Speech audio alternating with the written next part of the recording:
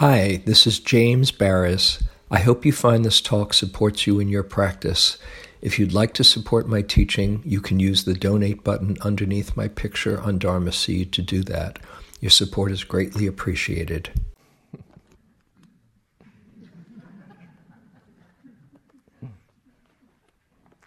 I want to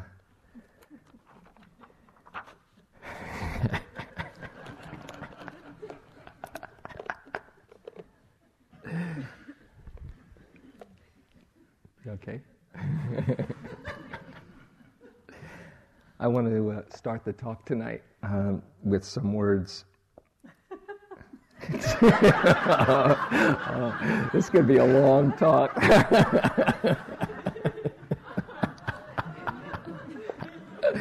Okay.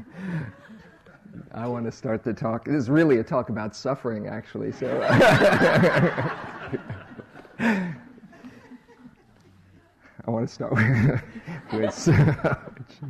I want to start with some words from Khalil Gibran. Your joy is sorrow unmasked, and the self-same well from which your laughter rises was oftentimes filled with your tears. The deeper that sorrow carves into your being, the more joy you can contain.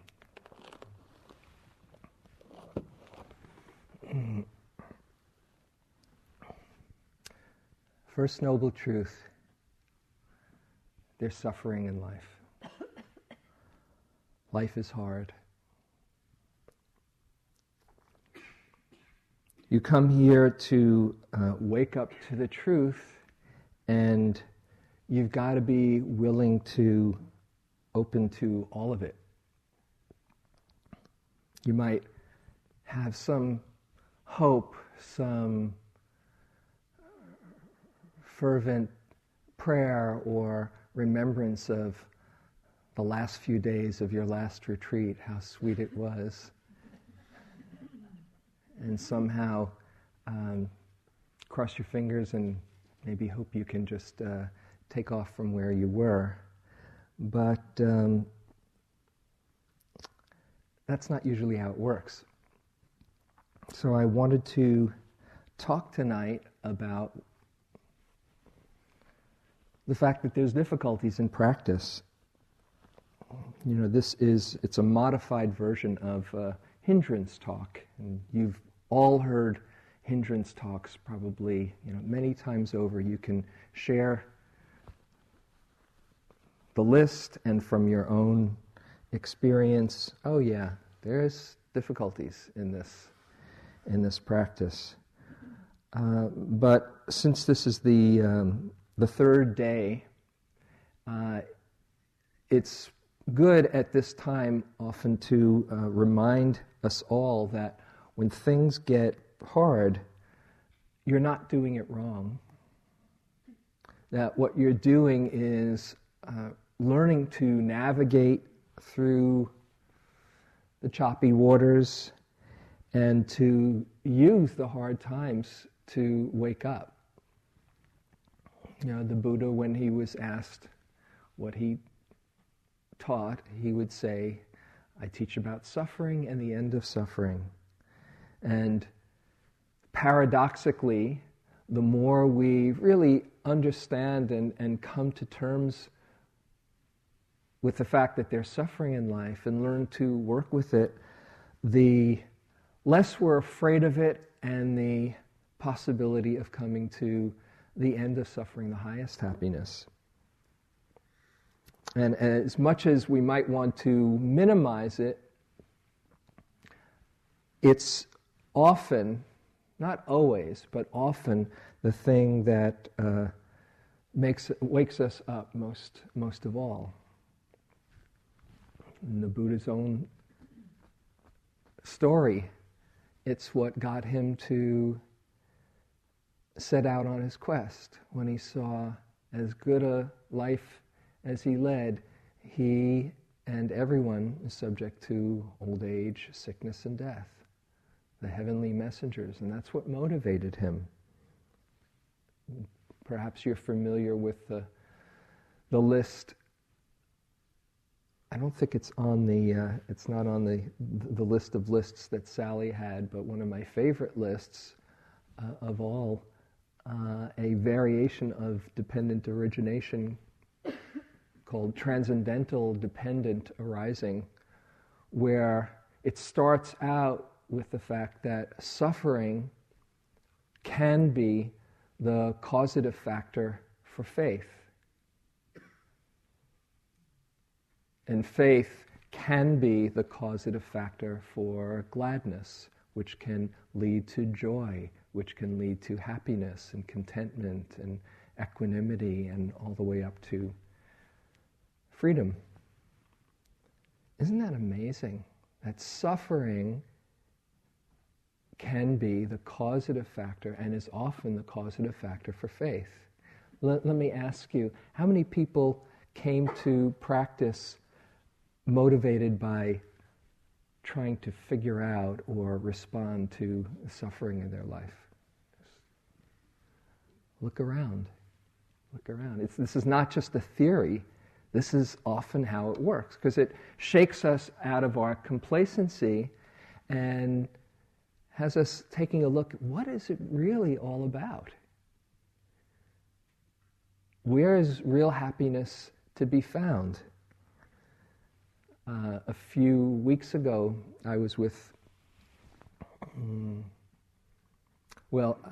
perhaps some of you know and perhaps some of you don't know, a few weeks ago, Joanna Macy's husband, Fran Macy, who's an extremely, a very inspiring man, passed away.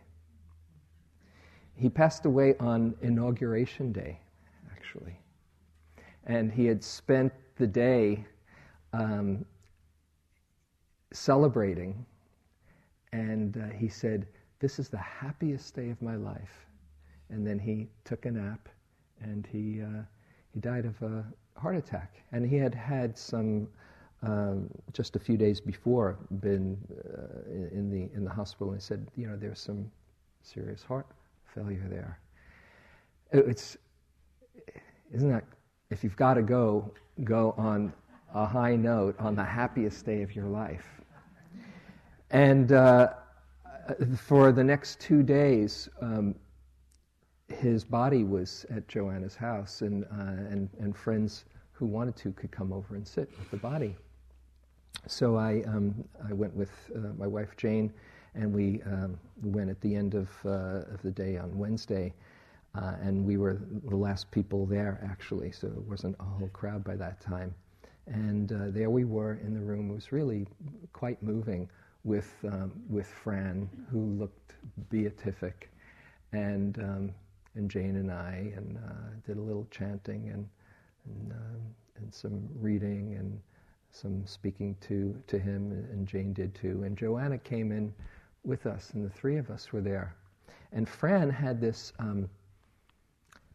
amazing boyish enthusiasm. He was about to turn 82.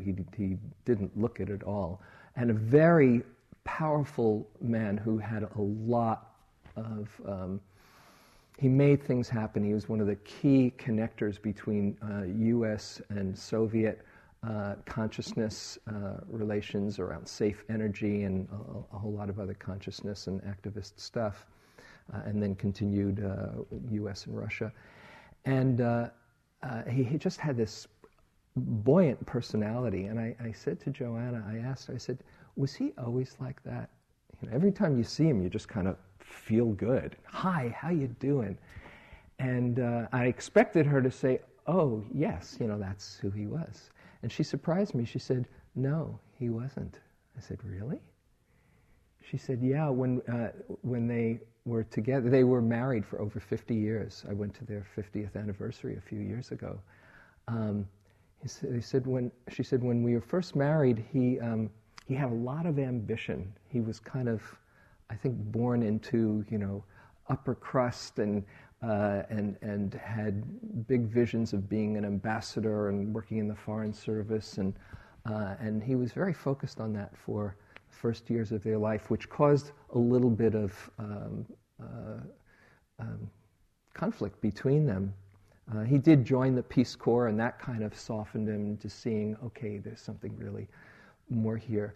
But she said the turning point came when he was 45. I never knew this about him, and so I was listening with rapt attention. She said when he was 45, he had a massive heart attack. And that completely turned him around and got his priorities straight. And he saw, let go of the ambition, let go of the foreign service. I want to devote my life to real service. And he just got lighter and lighter and lighter through the years. Suffering can be the causative factor for faith and point us in the right direction. Everyone suffers, but many of us think that it's a mistake when we do. I love this anecdote from Rodney Smith, who teaches up in Seattle, when he ran a hospice for many years, when he said that he was with this woman, I think she was 93 or 95, who, when she found out that she had a terminal illness and hospice was sent in, her response was, "Why me?"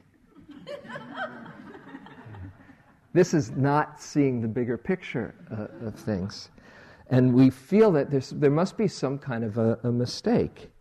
And that's one reason why the Buddha said to every day reflect on the fact that this body will grow old, will become sick, will die. Everything near and dear to me I will be separated from, and I'm the heir of my karma every day, so we're not surprised or confused. But still, we can try to avoid. My main Dharma inspiration, Neem Karoli Baba from Ram Dass's books, particularly Be Here Now, is my main connection to the Dharma, my first connection to the Dharma. And he would say, one of his main lines, "Suffering is grace. Don't you see? Suffering is grace." How is that possible?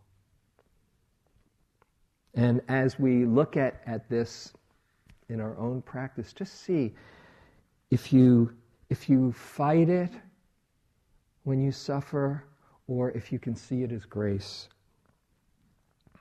First, I want to go through some of the hindrances, go through all the hindrances briefly, just to remind you and to keep them in mind.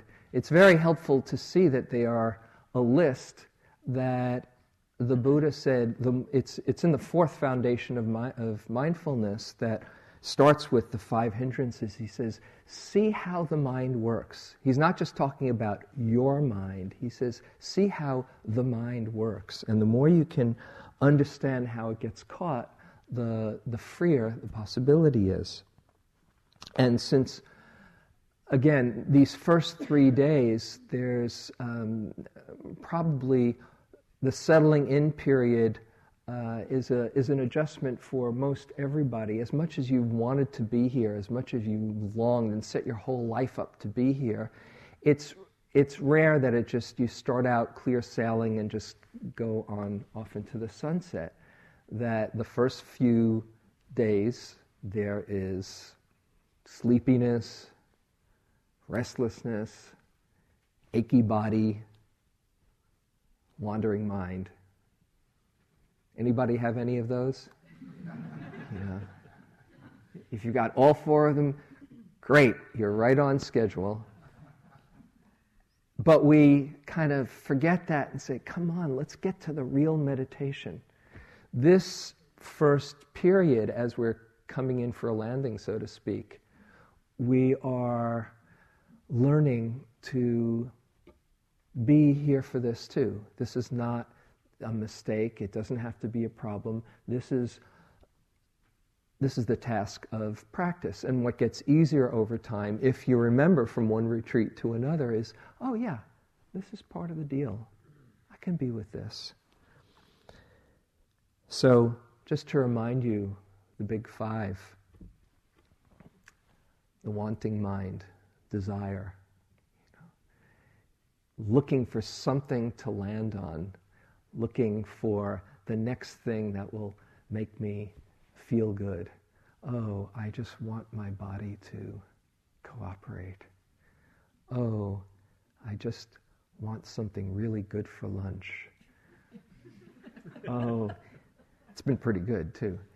Oh, if I only had a better sleeping situation or cushion or whatever it is, then I could really get in the groove.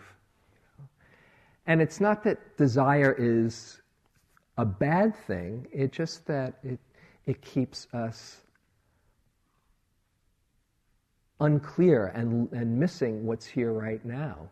It's the second noble truth. It's what causes our suffering, our attachment to desire. And we can't even appreciate while we're in the middle of a pleasant experience. One story that I've shared before that I'll share now that comes to mind is my son Adam, when he was very young down at Yucca Valley, and we were in the staff room, and we were having snack, and he had this big bowl of strawberries, which was his favorite food, and he was just stuffing them in his mouth, and I wanted to have him learn to eat mindfully. He was 2.5 at the time, and so he didn't want to hear anything of it. He was just kind of stuffing it in his mouth, and I kept it out of his reach once, and I said, Adam, just eat what you've got there. Just enjoy it. And he didn't want to hear anything about that. And there's this one moment that's indelible in my mind. This huge strawberry in his mouth as he's going, strawberry! And that's how we get caught, that we can't even taste what's in right here for us when we're thinking, oh, the next one's going to be so good. Isn't that how life works? So interesting how the game is set up. So there's desire, there's wanting. What is it that you've wanted in the last couple of days? Whether it's something from home or something here. It kind of, as the days go on, it's more. The beginning, you think about home and all the things that you long for, and then after a few days, it's what's for lunch? You're more kind of here. But the force of desire keeps on playing itself out, and it keeps us from seeing the truth. It's not that it's, like I say, it's bad, but it's inherently unsatisfying, because whatever you can achieve or get is going to be short-lived. It's not going to be lasting happiness. And it just fans that. It feels so good as you get the gratification that we get seduced into thinking, oh, the game is to manufacture another desire and get that one gratified, and if I put them close enough together so that there's no gaps, I win. Right? But it doesn't work that way. It just keeps us hooked. Then there's the opposite of desire, or aversion, which is the flip side of the wanting mind. Wanting something to not be here. And again, it keeps us from seeing clearly. You're sitting, feeling the breath, or wherever you happen to be noticing, and all of a sudden there's a little annoying twinge in your knee or your shoulder. Or maybe even just a slight little buzz that you don't like, or somebody near you is breathing loudly, or even moderately loudly so that you can hear it, and your meditation is ruined. Right? If they weren't breathing loudly, I'd be doing fine, and that consumes your experience. 1 month I'm going to be here with them. Oh my God, what am I going to do? And aversion takes over. At that point, nothing else counts except that annoying stimulus. So we get caught by aversion. How has it played out in your mind these last days? What has there been that might just set you off with contraction, either annoyance or irritation or downright anger and hatred and all kinds of thoughts that perhaps you wish weren't there? The Vipassana vendetta, maybe that is started in your mind, And it's just this not liking what's actually here. It's a very powerful force. I mean, look at all the dukkha, all the suffering, all the pain and sorrow in the world because people just don't feel comfortable around each other or anyone that's different from them. I don't like them. Amazing. So how does it play out in your mind? Can you be kind with it? Can you see it clearly? Can you use it to wake up? The third hindrance, what hinders clarity, is the favorite on the first few days, sloth and torpor. Just, you're slogging your way through. Sometimes I feel like I'm in a swamp, and I don't have a machete around, and I'm just kind of slogging through.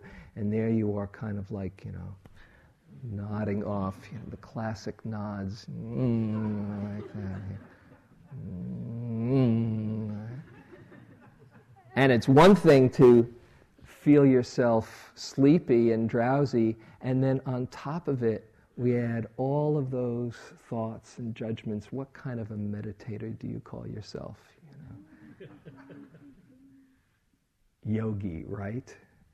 Get with the program. Wake up. What can I do?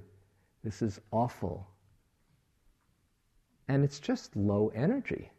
That's what happens. It takes a little while to get in touch with your own energy. I think of the first few days as a kind of detox program where we're detoxing from stimulation.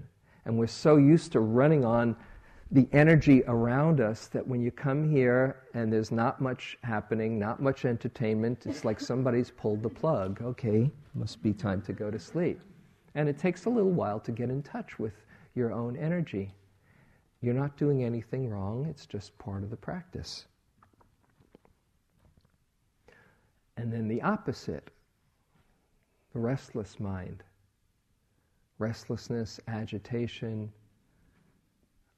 worry, sometimes guilt. Often restlessness is about past and future, things that have happened, things that might happen, Or it's just an energetic feeling where you feel like you're going to just pop out of your skin.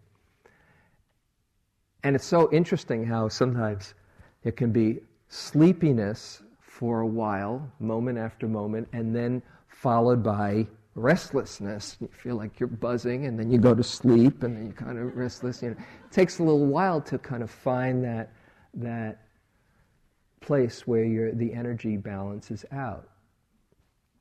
Whether it's thoughts about the past, guilt, oh, I can't believe I've done this. I come from a lineage of guilt where, it just doesn't do anything, any good to keep on replaying over and over unless you get a sense of what you can learn from things. Or worry. Isn't it amazing how we can think of things that haven't happened yet and kind of throw it out in front of us in some place called the future and then start worrying about it? Oh my goodness, what if that happens?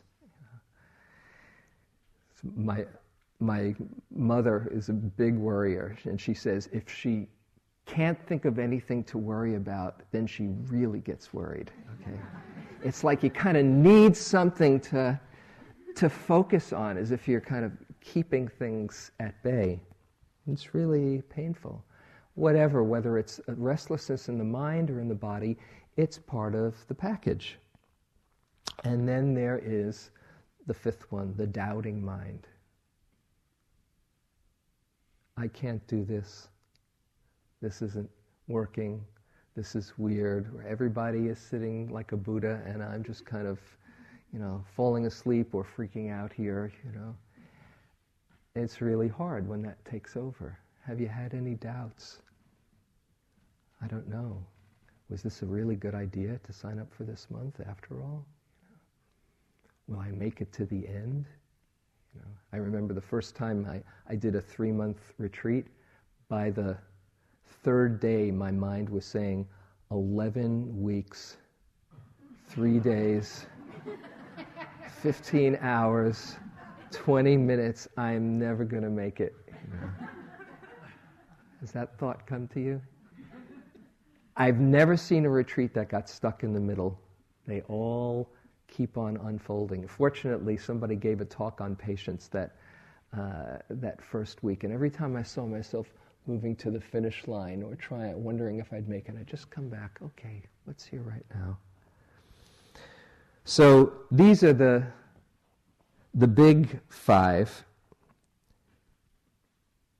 and there are variations, whether it's fear or doubt or sadness or unhappiness or confusion they're all these difficult mind states that we get caught up in. And the thing to remember about them is that they are impermanent and they are impersonal. There's no mind state that can last, no matter how sweet it is, ain't going to last. No matter how difficult it is, it's not going to last. And they're impersonal. They're not who you are. They're just visitors, just energies coming to present themselves for a while. If you had any control, you probably wouldn't say, oh, how about a little doubt right now? It just comes on its own. So it's not anything you have to take responsibility for. But when they come, we get caught. And we really do get caught. It's amazing. Even if you've been doing this for a long time, one of my favorite lines is from the Hindu tradition. It says, even a 93-year-old saint isn't safe. It's just one thought away.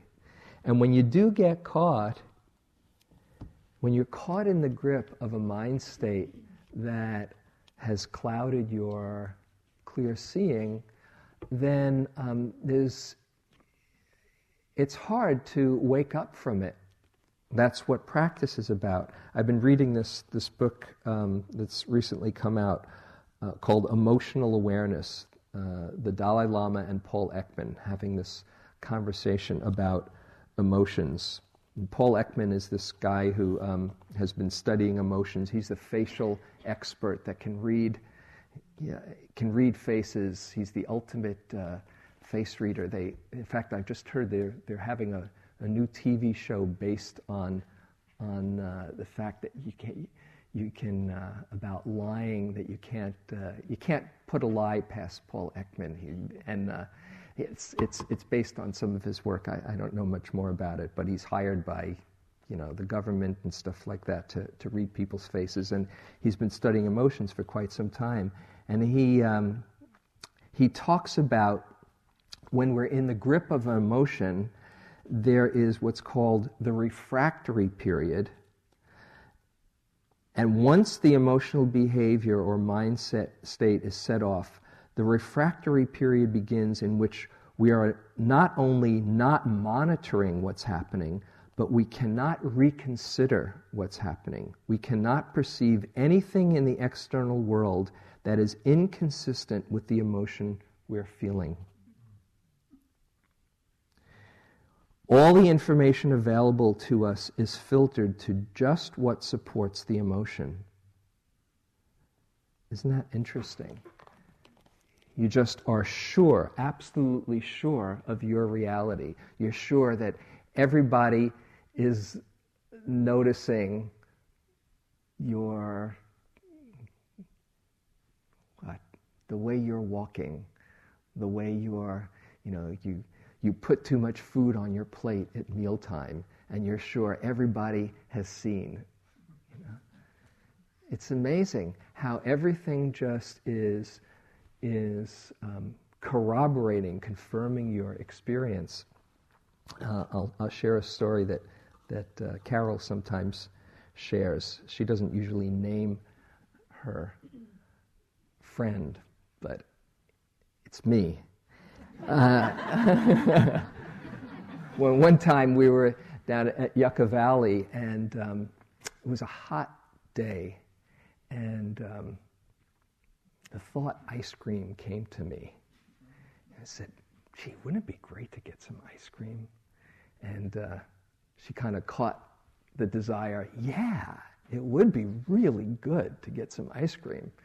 So we said, let's go get some ice cream. We got in the car, driving down Highway 62, I guess it is. I never thought it was just close to Highway 61. My mind just went to a Bob Dylan song there. It felt like Highway 61. And we were going down the road. My eyes weren't good in those days, but all of a sudden I saw across the way, I said, look, there it is, Yogurt Cafe. And it happened to be Urgent Care that I was so excited. I was sure that was the ice cream stand, right? There I was in the grip of that emotion, Yogurt Cafe. How beautiful. So what the practice does is it starts to minimize the refractory period over time, where you're not so caught in the grip of your own delusion. And in this book, it's kind of interesting. The Dalai Lama and Paul Ekman talk about that learning process over time.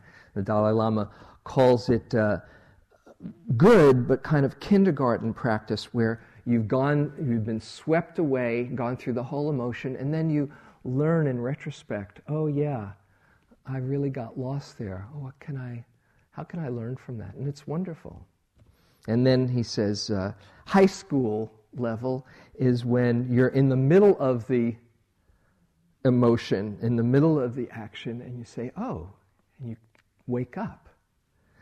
Then PhD, he calls it, when you recognize the impulse to act on that emotion, and you see it for what it is, and then it dissipates. And then they talk about the postdoctorate practice, where the impulse doesn't arise. Now, when you hear that, you probably long to be a postdoc in not getting lost in emotions. But the thing is, you can't hurry the process, can you? And we're all here to learn. We can't control the timetable, but the mind says, how am I doing? And it starts to compare, either with the last retreat you were on or with other people around you. Have you noticed the comparing mind going? Somebody talked about it in the interviews today. A couple of people talked about it in the interviews today. And there's some kind of idea of what should be happening that we hold ourselves up, we measure ourselves up against. Oh, if I were a hindrance-free yogi, I'm doing good practice. And your idea of a hindrance-free yogi, or a yogi that is really doing practice, might be very different from the next person. I remember on one retreat, when it was one of my earlier retreats, and everybody around me was going through these major catharses, and the tissues were just kind of disappearing all over the place. And I was just sitting there feeling my breath, But at first I thought, well, that's fine. But then I got kind of concerned, and I went to Joseph and I said, I think I'm missing something here. It's just, it's just kind of, nothing's happening. I feel the breath come in and out, and no major deep processes, And he said, don't go looking for trouble. It'll find you soon enough, which it did. But we can have all kinds of ideas what good practice is like. There you are doing the walking meditation, and you see somebody going really slowly. You say, wow, look at them. Or a couple of hours later, you can see somebody going really slowly and thinking, oh, who are they trying to impress, The mind will just do anything as it starts. Or you see somebody walking a natural pace, and you say, gosh, they're just being themselves. They're just being so natural. I wish I didn't have to put on some airs, Or a few hours later, God, don't they get it? Just slow down, man. We're here to practice, So whatever your mind will tell you is just what your mind tells you. But when you're lost in the grip of that mind state, it's really painful.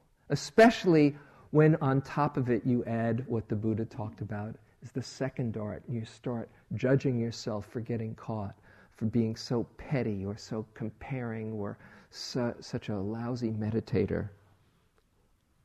It's very painful. But it is the richness of practice.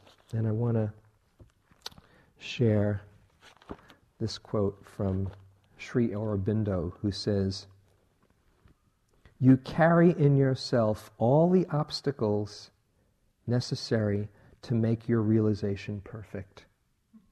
If you discover a very black hole, a thick shadow, you can be sure that there is somewhere in you a great light. It is up to you to know how to use the one to realize the other." When you're going through these mind states, when you're really suffering because where your mind takes you is very confused or dark or scary or humbling, there's a gift there in suffering. That's where suffering becomes real grace. Being humbled is not a bad thing. From time to time, it's actually a very good thing, because that's how we grow. So it's not so much how do I get rid of these, how do I work with these, how do I use them, the richness of my practice. I was speaking to somebody today, somebody who's really wise, and who's been practicing for a while, a therapist, a guide, for people, and doing really good work in the world. And the last time I saw them was a few years ago on a retreat, when they were sitting and just having this incredibly blissful retreat. Every time they came into the room, it was like I was having darshan. Wow. And I was wondering, well, how's it been since? And they said that after that first month, they continued sitting the second month, and at the end of the second month, there was a very inspiring Tibetan Lama who came, who just really touched them deeply. And they made the aspiration, may I learn everything I can about equanimity. And then, after that, from bliss, you can guess what happened. The next retreat and the next period of their life was so hard. I was really quite amazed as I was hearing, all the difficulties, all the places that all the stuff that came up that had been hidden there. And they learned equanimity. They got what they asked for. In a much deeper way than would have ever happened if it just carried along all the bliss and love and light. If you really want to wake up, you've got to be here for the whole show. I came across, I just came onto a really wonderful book recently. It's a new book by Adi Ashanti. It's just coming out. And he talks about even after you see things in a very profound way, as he has, there is a process unfolding. The whole book is about what happens after you've seen the light, all the stuff that you go through. It's really, really beautiful. And he says, I can remember when I was 25 and I had my first real sort of spiritual awakening. It was very powerful and very freeing. There I was, a 25-year-old kid who suddenly had no fear in his system. I knew that I was deathless and could not be harmed, and all of our inherent survival instincts disappeared out of my system. A few months after that realization, I went to see my teacher. We'd always see her on Sunday mornings. We'd sit and meditate. She'd give a talk. We'd meditate a little more, and then we would all have breakfast together. This time, when I sat down in that room with all of the other students, this sense of superiority arose in me. It really surprised me. Over time, I started calling it Superiority Man. I was sitting there in meditation, and all of a sudden, Superiority Man arose. I looked around, and there was this sense that the other people in the room knew nothing. They didn't know anything about the truth. They didn't know anything about reality. I, on the other hand, had this great realization. I was immediately horrified because, fortunately for me, I knew it wasn't true. The realization itself showed me that superiority is a total dream, but that didn't keep Superiority Man from making an appearance. My mind was creating this great sense of superiority out of the facts of awakening. I tried everything to get rid of Superiority Man. At first, I just tried reminding myself that it wasn't true, going back to that place inside where superiority had no reality. And yet every time I'd show up for meditation, week after week, it would arise. I tried everything, and I tried hating it to death. Then I tried loving it to death, accepting it and allowing it to be, in hope that it would go away. I would look at where it was coming from, why it was arising. As the weeks went by, I tried every strategy I could come up with to eliminate it, and all the strategies failed. Every Sunday morning, I'd show up, sit down, and Superiority Man would arise. Finally, one morning, I realized that there was actually nothing I could do about Superiority Man. It was like being completely defeated. I realized I'd tried everything to get rid of it and nothing was working. There was nothing I could do. It wasn't a dismissal. It wasn't like I was becoming blind to it. It was an authentic, sincere realization. It was a moment of utter defeat. I saw that it doesn't matter how much I've realized, I can still be defeated. I can still have something arise within me that's not true, that I can't actually get rid of, even after the awakening that happened. I sat there and allowed myself to be defeated. I meditated for a while longer. Then I got up with everyone else and we started to have breakfast. I noticed that when we all sat down to breakfast together, the sense of superiority lifted. It wasn't because I suddenly understood something. There was no reason. I had realized that there was nothing I could do about it. Encountering the fact that I could not get rid of this arrogance, no matter what I tried, was one of the first experiences I'd had, and there would be many more, of the futility of personal will.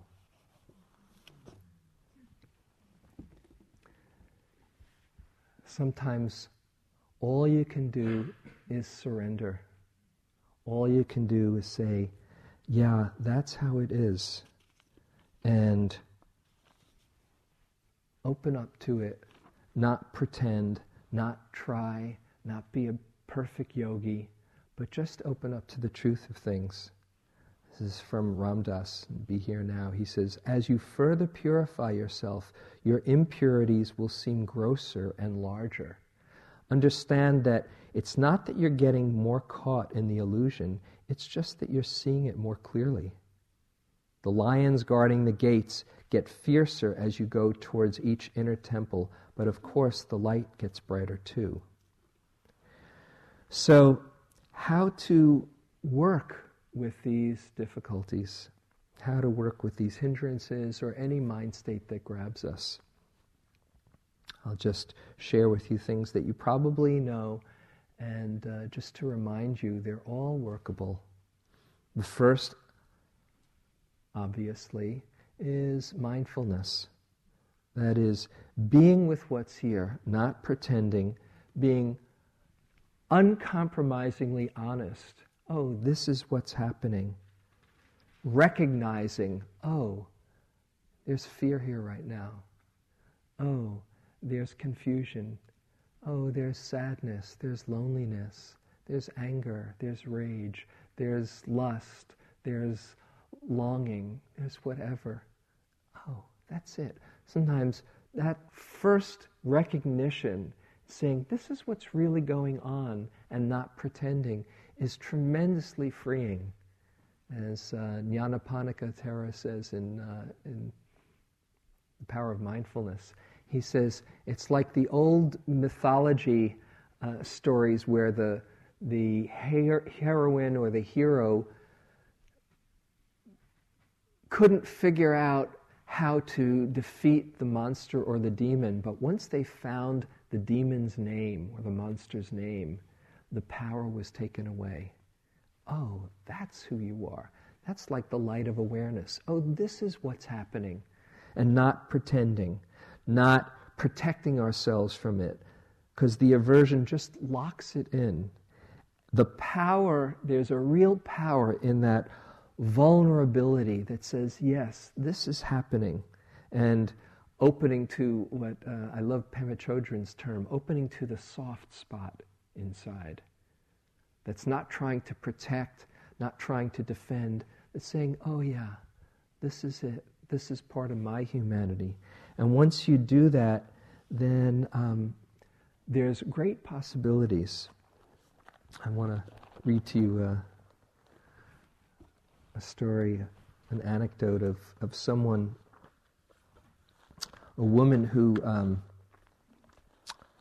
whose father died suddenly at the age of 66, and when her grandparents died a few years before, nobody in their family spoke about it. And they didn't have a ceremony, they didn't do anything like that. And this time, she said, it was going to be different. Every day, I set the intention to experience my grief and let it flow, rip through me without fear. This is somebody who was in the Joy course that I teach, and Sylvia Borstein was one of the guest speakers, and she says, Sylvia said something in that course that stuck with me. The essential wisdom is to know what's happening when it's happening and not to be in contention with it. That's what I wanted to be able to do. And so she kept on feeling it, but at some point she was getting ready for the funeral, and she was getting dressed, and she was in the shower, and she just said, no, no, no, no, no, I don't want my father to be dead, right? And she just was filled with anguish and regret. And then she says, I realized I was trying to push away what was happening. I was literally saying no. As I gently allowed the truth to sink in again, though, I realized that the no was an attempt to protect my heart, to control the experience. How could I protect my heart? It was already broken. How could I control anything? We die. I don't want to sugarcoat it. This hurts. The pain is powerful and often scary, but I'm glad I'm here for it. And then she says, opening up to that, there have been wonderful, joyful moments as I've gone through this, connecting with my family in a way that we never did before, feeling all the surges of love that erase the other difficulties, feeling connected with my father in ways I never had before. It was so beautiful. Nothing like this ever happened in my family, and I know it was because that seed was planted by letting myself open to the pain that was there. So we start by recognizing and saying, this is really happening, and allowing for it to be here, to let it all in, to not pretend, to just feel it. My dog, my beloved dog, Pal, passed away this year in May, and he was an amazing guy. He was the highest guy in my family. I know everybody thinks their dog is really special, but Pal was really special. And I went through this grieving process, and I'd find myself crying, and then I'd kind of do other things to I wasn't really doing much of anything, but then I'd do some other stuff and distract myself, and then I'd say, no, I think I need more tears here. And I'd put on this Will Ackerman melancholy piece that I can't hear without, as the cello starts playing, it tugs at my heart, and just more tears. And I'd speak to Pal out loud just to say, hey boy, how you doing? And just feel it. There he is. And it was something so cleansing in that. Not that you necessarily want to go for catharsis, but just that if it's there and needs to come out, that's fine. This is Dana Falls, who I've been reading from it at night, the late night sitting. Allow. There is no controlling life. Try corralling a lightning bolt containing a tornado. Dam a stream and it will create a new channel. Resist and the tide will sweep you off your feet. Allow and the grace will carry you to higher ground. The only safety lies in letting it all in, the wild with the weak, fear, fantasies, failures, and success. When loss rips off the doors of the heart or sadness veils your vision with despair, practice becomes simply bearing the truth. In the choice to let go of your known way of being, the whole world is revealed to your new eyes. So, recognizing what's here, allowing it to be here, letting yourself feel it, looking, investigating with curiosity. What does it feel like? Because your awareness can hold it all. That's the beautiful thing. When you're afraid and you investigate fear, that which is aware of the fear is not afraid. The awareness can hold anything. And so, to really let yourself become curious instead of pushing yourself away or hoping that it'll pass, you open yourself up, and in that moment you see this mind state is just dancing here for a little while. Oh, let's see, what is this about? And then the real gift of the practice is in not taking it personally, non-identification. That exploring your mind states is really a practice of anatta. You are learning firsthand whenever you're saying, I shouldn't be feeling what I'm feeling, I should have control, I should be over this, I can't believe I'm stuck again. That's all, you hear all that I, but when you see, oh, it's not me. It's not me. It's just the human experience. Then you're practicing for all of us. Then you take out the personal and see, oh, I am exploring this laboratory to see what is actually here and open up and learn from it. And as you do, you see that you're not only learning for yourself, but you're learning for everyone. Because the work that you do is something that becomes your gift to everyone else. This is from a yogi who wrote me a note a couple of years ago. I don't save that many notes, but I saved this one. And she said, this has been a deep exploration of an energy in my life that's the hardest thing I've known. call it grief, contraction, depression, very sticky for me when it arises, very powerful. So to bring it into the light of awareness, to stay present with it, a piercing pain in the heart, to bring compassion to it, to understand how it connects me with all beings, to know the unstained awareness that can feel it but not be it, to call on a kind of warrior courage in allowing it, seeing what it's been in my life, where it comes from, what it says, how I've habitually reacted to it. That's what this whole time has been about. I don't know what it will mean to be to my life to have done this work, but I know I had to do it, and I think there's healing there, a new relationship to sorrow and pain, my own and others. What I can see already is that this ability to stay present with pain, with great awareness and kindness, is the heart of being able to be present in the same way with the pain of others. And that is a gift for certain. That's what we're doing. We're learning not only for ourselves, but for everybody else. And we're also learning to have a fearlessness with the difficulties that arise. And that bears fruit later on in our life. I want to share with you what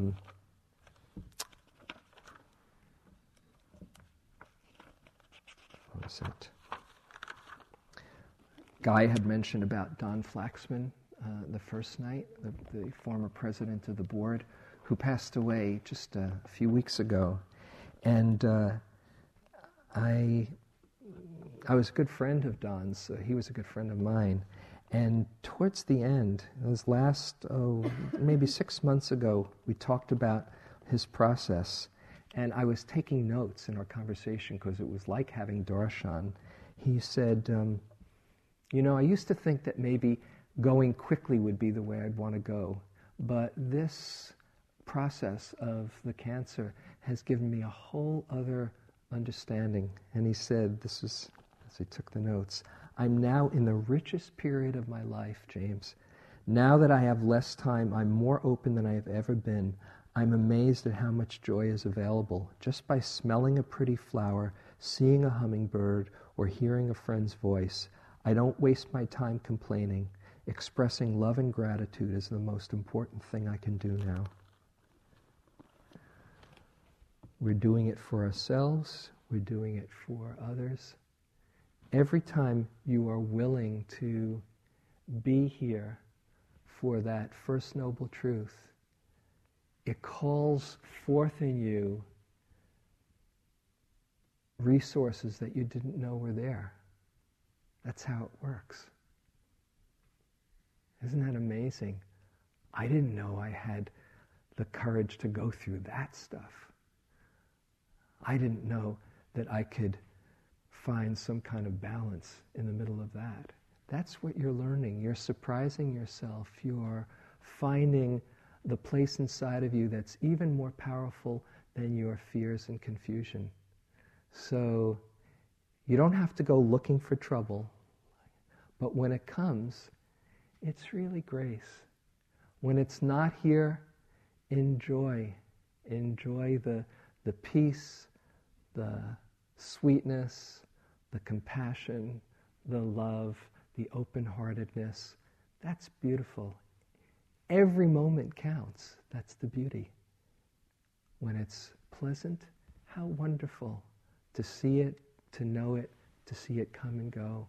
When it's difficult, how wonderful to wake up to it, to open to it, to not take it personally, to see it come and go. And there's an awareness that can be with it all. So, let's sit for a moment.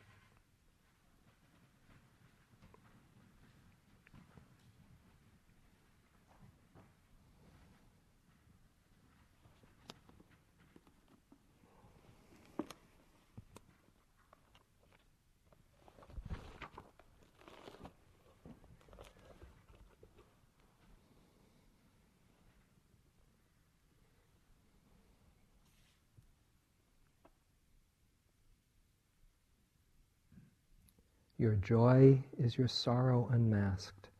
and the self-same well from which your laughter rises was oftentimes filled with your tears. The deeper that sorrow carves into your being, the more joy you can contain.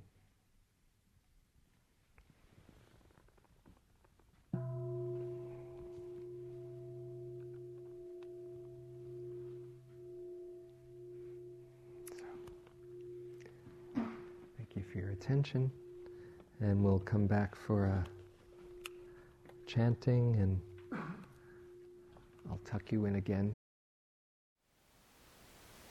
Thank you for listening.